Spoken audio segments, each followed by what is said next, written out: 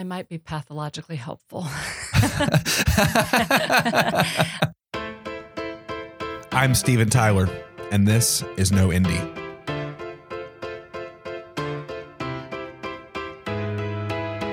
Each week on the show, I share a conversation with one of the good people doing their best right here in Indianapolis. This is episode 9, and today's guest is the maven of the Midwest, Joanna Taft. Joanna is the executive director of the Harrison Center at the corner of 16th and Delaware, and she was an integral part in the start of Heron High School. We got into all of that and much more in our conversation. As usual, this interview is split into 2 episodes. This is part 1, and the conclusion to this conversation, episode 10, will be available in your feed next Thursday morning. Thank you for listening. Here is part 1 of my conversation with Joanna Taft. I hear you collect paintings of dumpsters. How'd you hear that? Who's starting that rumor? It's true. This is true. Yeah. Okay, first, why? I don't know why we bought our first. I think it was a William Lawson. He's a Fountain Square artist that lived at the Wheeler Building. I think we just liked the painting, and I think it was a Fountain Square alley. And alleys are a big part of our lives. You know, we live in urban Indianapolis, and neither one of us grew up in the city, so we didn't have alleys growing up. And I think we were kind of captivated by the possibilities of alleys. Our alleys were not in good shape, and were not, so it could often be a scary place. But there was also something very beautiful about them. And I think that when we looked at the dumpster, we kind of think about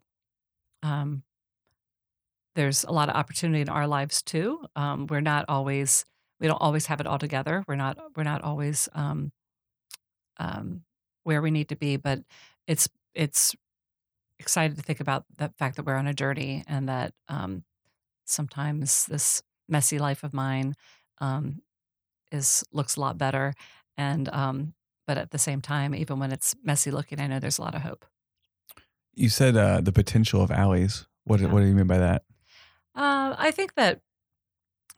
think probably my thinking evolved over the years. I think initially, I was wondering why there was trash all over the place and not in the dumpster, and I was wondering why there was illegal dumping, and why the pavement was terrible. We had a brick alley, and there were huge holes, and the car tires are always getting messed up. So in one sense, they were not beautiful places. But they're a space where neighbors can connect. So when you're taking your trash out, you see your neighbors. And so there's a moment of beauty there of connecting with somebody.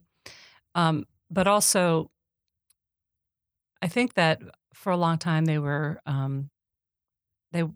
for trash. They were forgotten. And I've seen in the last 10 years, in some of the neighborhoods, people kind of reclaiming the alleys and starting gardens, growing tomato plants out, in their alley, out that little 6 feet of space, between their backyard and the alley. And I've seen some really wonderful reimagining of the alley and what that space can do to help build relationships, but to also bring beauty to our neighborhoods. Very good. My other question about dumpster paintings is, are they hard to find? They're more common than you think. Really? Yeah. So we probably have about 6 of them maybe. And I got an email this week from a doctor in town, and he said, "I hear you collect dumpster paintings." This happened like really 2 days ago. Really? And he said, "I do too." And he sent me 3 or 4 images from his dumpster paintings. And so I'm like, man, I should start an Instagram account. That is fascinating. Yeah. So I would have never That's imagined right. that was even a genre of painting, but it sure is. Apparently it is. Okay. Am I correct that you moved to Heron Morton around 20 years ago? 27 years ago. 27 years ago? Okay. Where did you move from? Well, can I go back a little bit? Please. So I grew up in the DC area, Okay. and I met a Hoosier. So my husband was working on Capitol Hill and I was working at the bottom of the hill. And so we met, and he became interested in cities and historic preservation and community development. So he came back to the Midwest for graduate school, and we got married. I followed him. So we were actually in Muncie, Indiana, and then Richmond, Indiana, and then came to Indianapolis for work in community development. Yeah, so he came. We came because he got the job with SEND, Southeast Neighborhood Development, at Fountain Square. Okay. So that's what brought us here. I had been working for Historic Landmarks Foundation, which is now Indiana Landmarks. So I worked for the Eastern Regional Office out of Cambridge City. And then when we moved to Indianapolis, I kind of became interested in my neighborhood and really put my efforts into strengthening my neighborhood. And why did you choose Heron Morton? We wanted, my husband's interest and our interest was in bringing the city back to life. And so we wanted to walk the talk. We wanted to live in a neighborhood that needed people to invest in it. It would have made sense for us to live in Fountain Square because he was working there, but we couldn't find a house that was big enough. We wanted to have a lot of people in our home and community meals and house people, that type of thing. So we were living in Richmond, and our neighbor across the street said, I was telling him how hard it was to find a house that I could afford and that was big enough for what we wanted. And he said, oh, I have a boarded up house in Indianapolis I'd sell you. And so I didn't even look at it. He told me how many bedrooms and the price. And I was like, okay, that's fine. My husband went to look at it. We had a daughter at that point that would scream every time we put her in the car. Oh, gosh. And I was like, I can't do that. It's fine. Let's just get it. So Bill looked at it and gave the thumbs up. So we bought this house in Heron Morton because of our neighbor. It's been a great move. And it was boarded up when you bought it? Boarded up, no kitchen. Kitchen ceiling had fallen in. We did get the heat and plumbing working before we moved in, but we camped in our library for the first 3 months with a baby, and eventually, kind of room by room, worked on the house. How forthcoming was Bill with his description of the house when he saw it versus when you saw it? Oh, I'm sure he told me what it was like. Okay, yeah. All right. There was no surprise there? No. Yeah. So our neighbor was a very nice person who liked to collect things, and he used this house to store his collection of car parts. And so he also he owned several houses, and he didn't really want to sell it. Like, he wanted to help us out, but he didn't want to let go of it. So when he sold the house to us, we couldn't get him to get his stuff out of the house, but we really wanted to move in. So we rented a U-Haul, drove from Richmond, Indiana with all of our stuff, emptied our stuff into the house with his stuff in it, and then loaded the U-Haul up with his stuff. That was the only way we could get his stuff out of the house. Oh my gosh. So we moved into a dirty house, which was not fun, but we had no other option. Did you have any regrets at any point during that time? Oh, no. No? No. The house isn't our favorite style. Okay. We did buy the house because we both love architecture. We both are interested in we talk about houses a lot and architecture a lot, but our house is a very modest house. It's a good family house, having a lot of people in and not worrying about people hurting anything. Yeah. But it's not something that would be on a home tour. Okay, fair enough. For people that aren't familiar with Indianapolis 27 years ago, can you kind of paint the picture of what you were moving to? Yeah, when we moved here, there was no mall. There was a big hole downtown. A hole? A hole. Because they had started building the mall, and then there was controversy because they had torn down historic buildings, and so they were sued. And as they were kind of settling some of those suits, every construction just came to a halt. So there was this huge hole. So basically all the businesses went out of business because of the construction, but then it took forever to get them going again because it took forever for the construction to get going again. And this is Circle Center Mall? Yeah, Circle Center. So downtown at Washington and Maryland, like that area, there's a big hole downtown? There was a huge hole, yeah. Wow. So we always joke that when we moved downtown, people talk about living in the city for convenience, but you couldn't even buy a pair of socks downtown. So we would go out to Lafayette Square to buy things because there wasn't any shopping downtown. Wow. So I remember, I must have been pregnant with our second, I'm guessing it was our second child, 93, when the mall opened. So we moved here in 91. Wow. And, there wasn't a neighborhood park. There weren't really community gatherings, places that I knew of one other mom in the neighborhood with a daughter my age.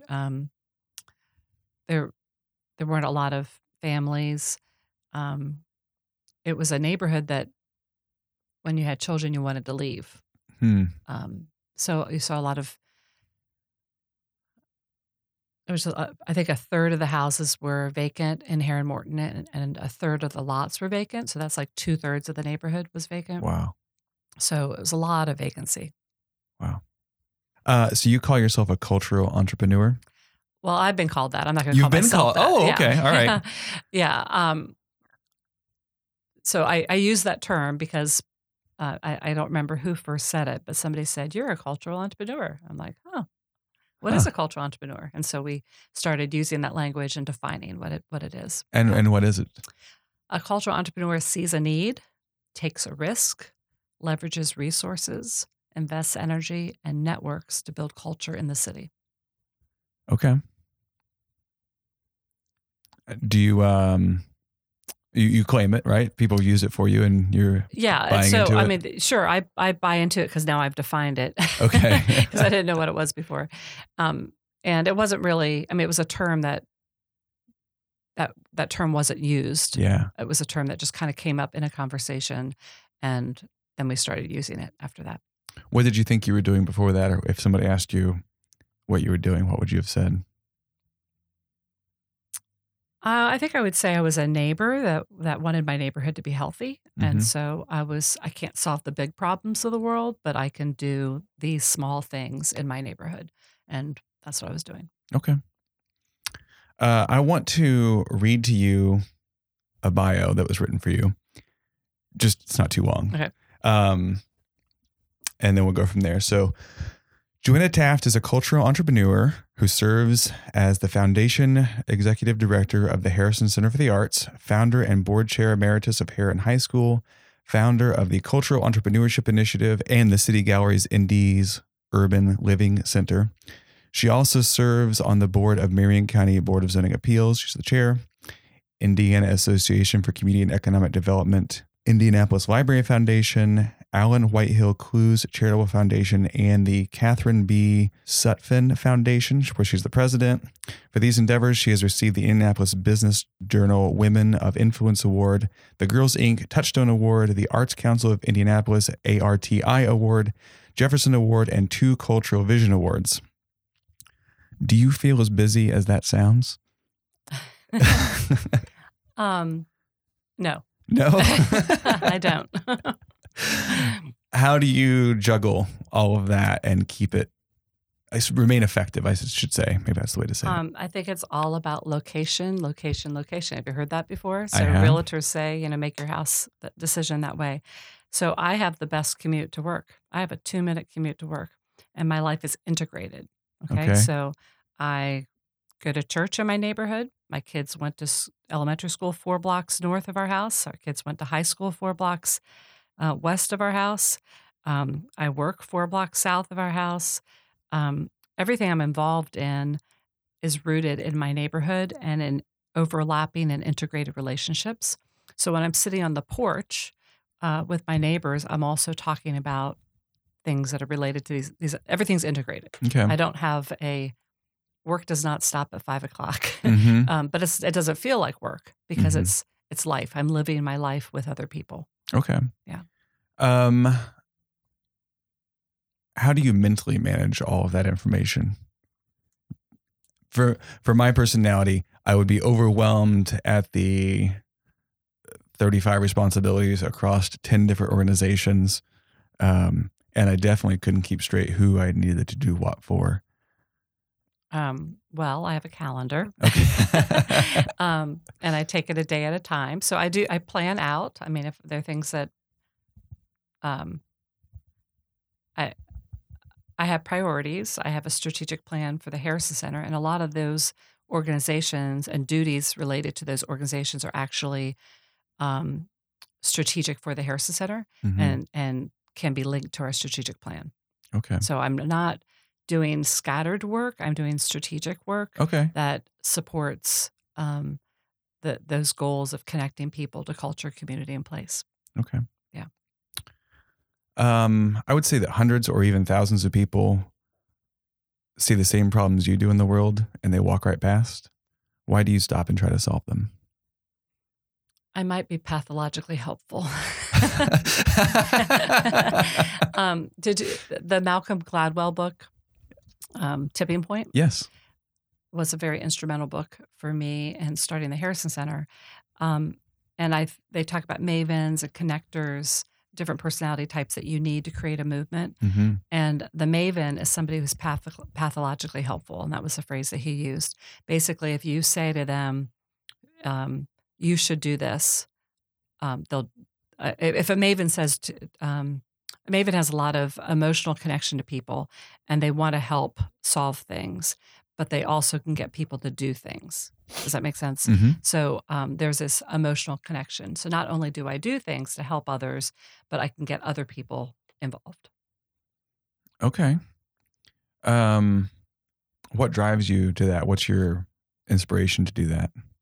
So I was raised in a home that was very my parents, I come from a Protestant background, and Mhm.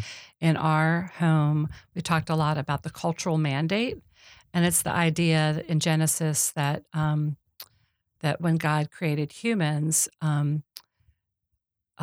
He also gave them a calling to continue the work of creation, to create cities, to raise families, to heal broken systems, to create beauty, to um, to continue building and beautifying the world. And so, for me, I was taught that I could do that I was a business major, so I was taught I could do that as a business major working for the federal government, which is what I did. Mm. And I felt like I could bring justice and mercy to my job at the federal government, and that I was carrying out that calling of the cultural mandate of healing this world. And then when I moved to Indiana and kind of had to reinvent myself, my work, and worked for Indiana Landmarks, and then began doing neighborhood community development and cultural development work. Again, it was very easy to see that this is work that helps, that continues or contributes to the healing of this world, and continuing that work of creation. So it's theologically driven for me. Mhm. But the really beautiful thing for me is that because I believe in this thing called calling, because I feel like um, I have a calling to do this work. Um, I've learned that calling gives you passion, Mhm. calling gives you courage, and calling gives you perseverance. And so there are times that I've been scared to death, and I've kept going because of this idea of calling. There have been times that, um, many times that I didn't want to do the work, but that idea of calling got me out of bed and propelled me to keep going. When did you identify your calling? So, because of my home growing up, we talked um, a lot about our calling as human beings is Mm. to heal this world. Um, it was very, and it was logical that we could apply that to anything. So Mm. my dad was a teacher, my mom was a medical librarian. Um, I could be any profession, and in that profession, I could contribute to the healing of the world. But also, my parents had a lot of people in their home. They had people over for dinner. They had uh, that was another way that they contributed to that calling, to the healing of the world, by building community and helping people in different ways. Um, so when Bill and I got married, we wanted to have kind of a calling for us as a family, Mm. and so because of our interests in cities, um, specifically for our family, the healing of the city became our calling. And then when we started having children, we extended that call to our kids, to Rebecca, Michael, and Susanna, Mm. and and we assume that they are going to be a part of that call until they decide otherwise, right? Mm-hmm. And so it's been really exciting to see how all three of our kids are engaging in that call and have continued in that calling.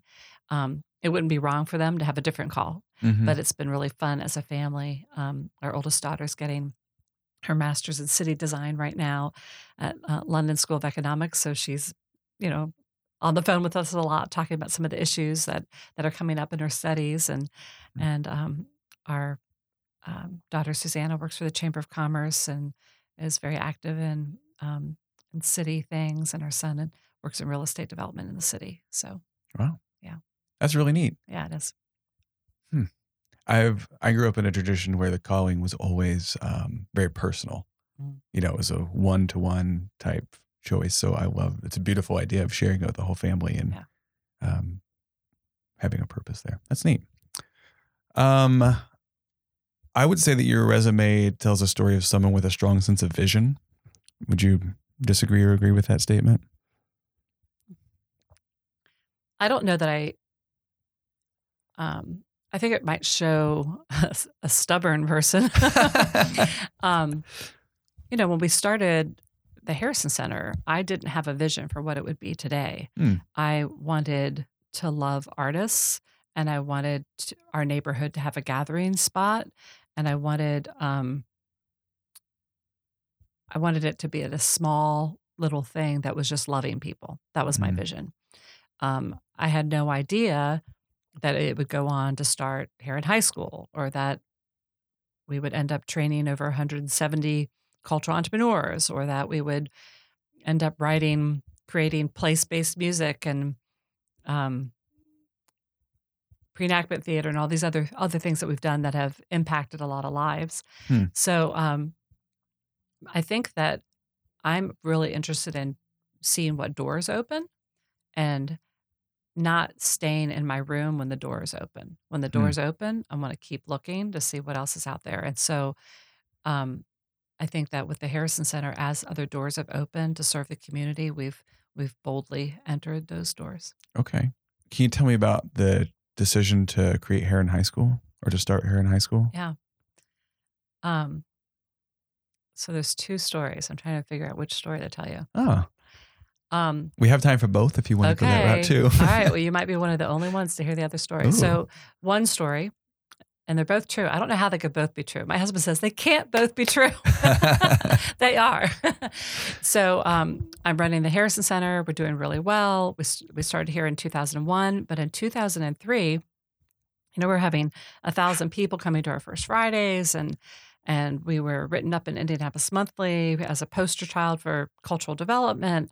And Nuvo called us one of the most exciting arts destinations, and so we were feeling pretty good. But then all of a sudden, my artists started coming to me and saying, I need to move. I need to leave Indianapolis and move to LA, New York, or Chicago. I'm like, what are you talking about? Don't you know about the great parties we're having here? Haven't you read Nuvo? And they looked at me and they said, Joanna, we need to live in a city where there are art patrons. You always talk about Harrison Center works with emerging patrons, people that are learning how to buy art, people that are exploring art. We actually need real art patrons because we can't make a living here in Indianapolis unless we have real art patrons. And I didn't know what to do. And so I was kind of thinking about it over a period of about 6 months, trying to figure out, okay, how do I serve artists? How do I generationally, I feel like I needed to do something that would make a generational difference, not just a First Friday difference. Mm-hmm. And so about the same time, Heron School of Art, it was called John Herron Art Institute and then Herron School of Art, I think at that time, it announced it was moving to IUPUI. Mm-hmm. And that was Herron leaving our neighborhood. Our neighborhood is Herron Morton, leaving our neighborhood after 100 years.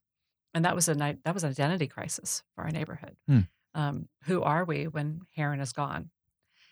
So Mayor Peterson put together a little commission of people to determine what should the building be used for. It was kind of a crisis for the city too, because they did a land swap with the school. And so the city ended up owning this college complex.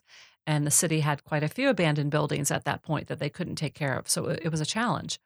So I was on this little commission and I went to the meetings and people would had their ideas and they were terrible ideas.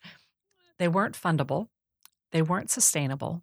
And they weren't the kind of ideas that people get passionate about, which are my 3 tests for a good idea. Can you give some examples of bad ideas, or is that calling anybody out too much? I am really worried if I told you. Okay, that's right. Because then you might know who they are and all that kind of stuff. Okay, but they weren't good ideas. And so I kind of raised I felt so insecure being there. By the way, it was the first time I was on any kind of commission or group like that, and I sat in the back and I eventually raised my hand and I said, there's this new charter school movement. I don't know much about it, but there's a funding stream. Bill Gates is giving away money to start high schools. What if we were to honor the art and education history of this building, and what if we were to start a high school designed to grow art patrons? What if we were to not artists, even though we have a great art program at Herron, but people that will become our voters and volunteers and philanthropists and moms and teachers and doctors and artists and neighbors, the kind of well-rounded citizen that every city needs. And so people kind of looked at me and I thought that was a great idea, but they kind of looked at me, okay, you do it, right? So I started working on it and we applied for this little exploratory grant for the Gates Foundation and we got it. It was small, it was like $50,000, but we then started looking at models across the country and came up with our model for classical education, integrating the arts into it. And this was a model that could serve underserved kids or middle-class kids, and ended up writing the charter and getting it approved. And then I ended up raising the seed money for the school and then acquiring the property. So it was an amazing story. So that's kind of how we started it. Do you want to hear the other story? I would love to hear the other story. So I was on the board of the Oaks Academy. And the Oaks went to 8th grade, and some of the people on that board were interested in a high school, and they, on their own, kind of paid to have a study done on whether or not there was a need for a high school. And apparently the study was done, and the study said that there wasn't a need for a high school downtown. But they never interviewed me, and I lived downtown, and they never told me that the study had been completed and that they determined they didn't have a need. So when I found out that they had done all this, I was pretty angry. And so I'm telling my husband about this, and he says, we're in bed, and he says, we need to start a high school. And I'm like, yes. I'm like, my husband, he's such a hero. He's amazing. I'm thinking in my heart, oh, he's such an amazing man. He's going to start a high school. So the next 3 weeks I run around, I'm telling people that Bill's going to start a high school. And Bill and I hadn't talked about this again for like 3 weeks, and came up in conversation. And I said something about the high school that he was going to start. And he's like, I'm not starting a high school. I'm like, what? I told everybody you were going to start a high school. I'm so embarrassed. Now I have to start a high school. So anyway, that's the other story. I got shamed into it.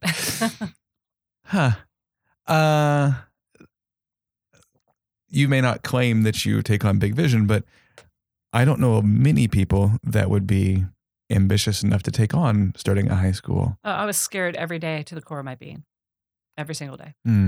Yeah. So if you think about that calling thing. Yeah. So literally, ask my husband. I was scared to death. It was my biggest fear is humiliation, just with my personality wiring. And think about how public it was. I mean, I can tell you some pretty bad stories. When nobody told me how to talk to city council. I'm this neighborhood person. I'm a mom. I'm loving my neighborhood. I'm not thinking. I didn't know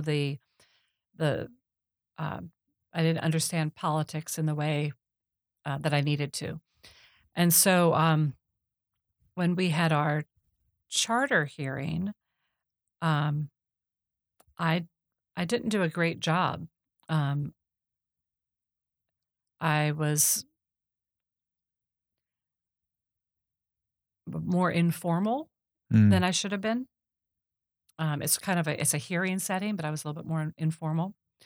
And after the hearing, we got approved. After the hearing, one of my board members came up to me and he said, Joanna, you've done a great job getting us to this point. But you're not a community leader. You're just kind of a neighborhood person. And we really need a community leader, to take this to the next step. And I knew I hadn't done a good job in that meeting. I knew that, and I was feeling, humiliated and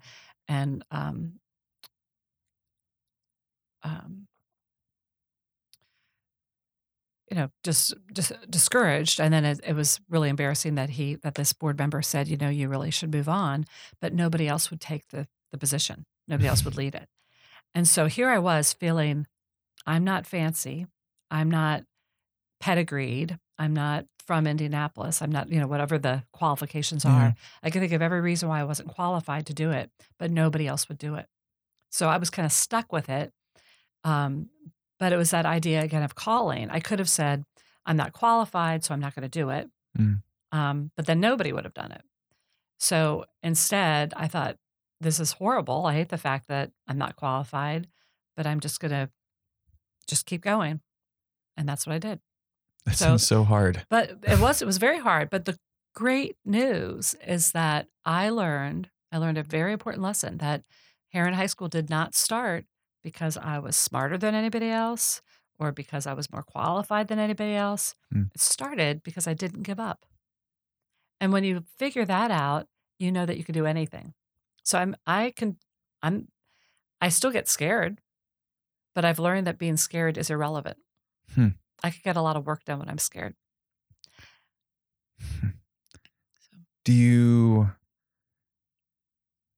Would you qualify this definition of scared as anxiety or fear? Or is it a combination of both? Probably both. It probably comes and goes in different ways, yeah. Do you have any coping mechanisms that you use to work through that or work in spite of it maybe? I think that I remind myself of what I know. There are a lot of things I don't know. I can't, and that there's a lot of anxiety, right? In what you don't know, what you can't figure out. And so I focus on what I know. What do I know? And I build on what I know. We are going to pause the conversation right here. The conclusion to my interview with Joanna will show up in your feed next Thursday morning. If you like this episode, please share it with your friends. Find me on the socials at No Indie Show and learn more at noindie.com. Thank you for listening.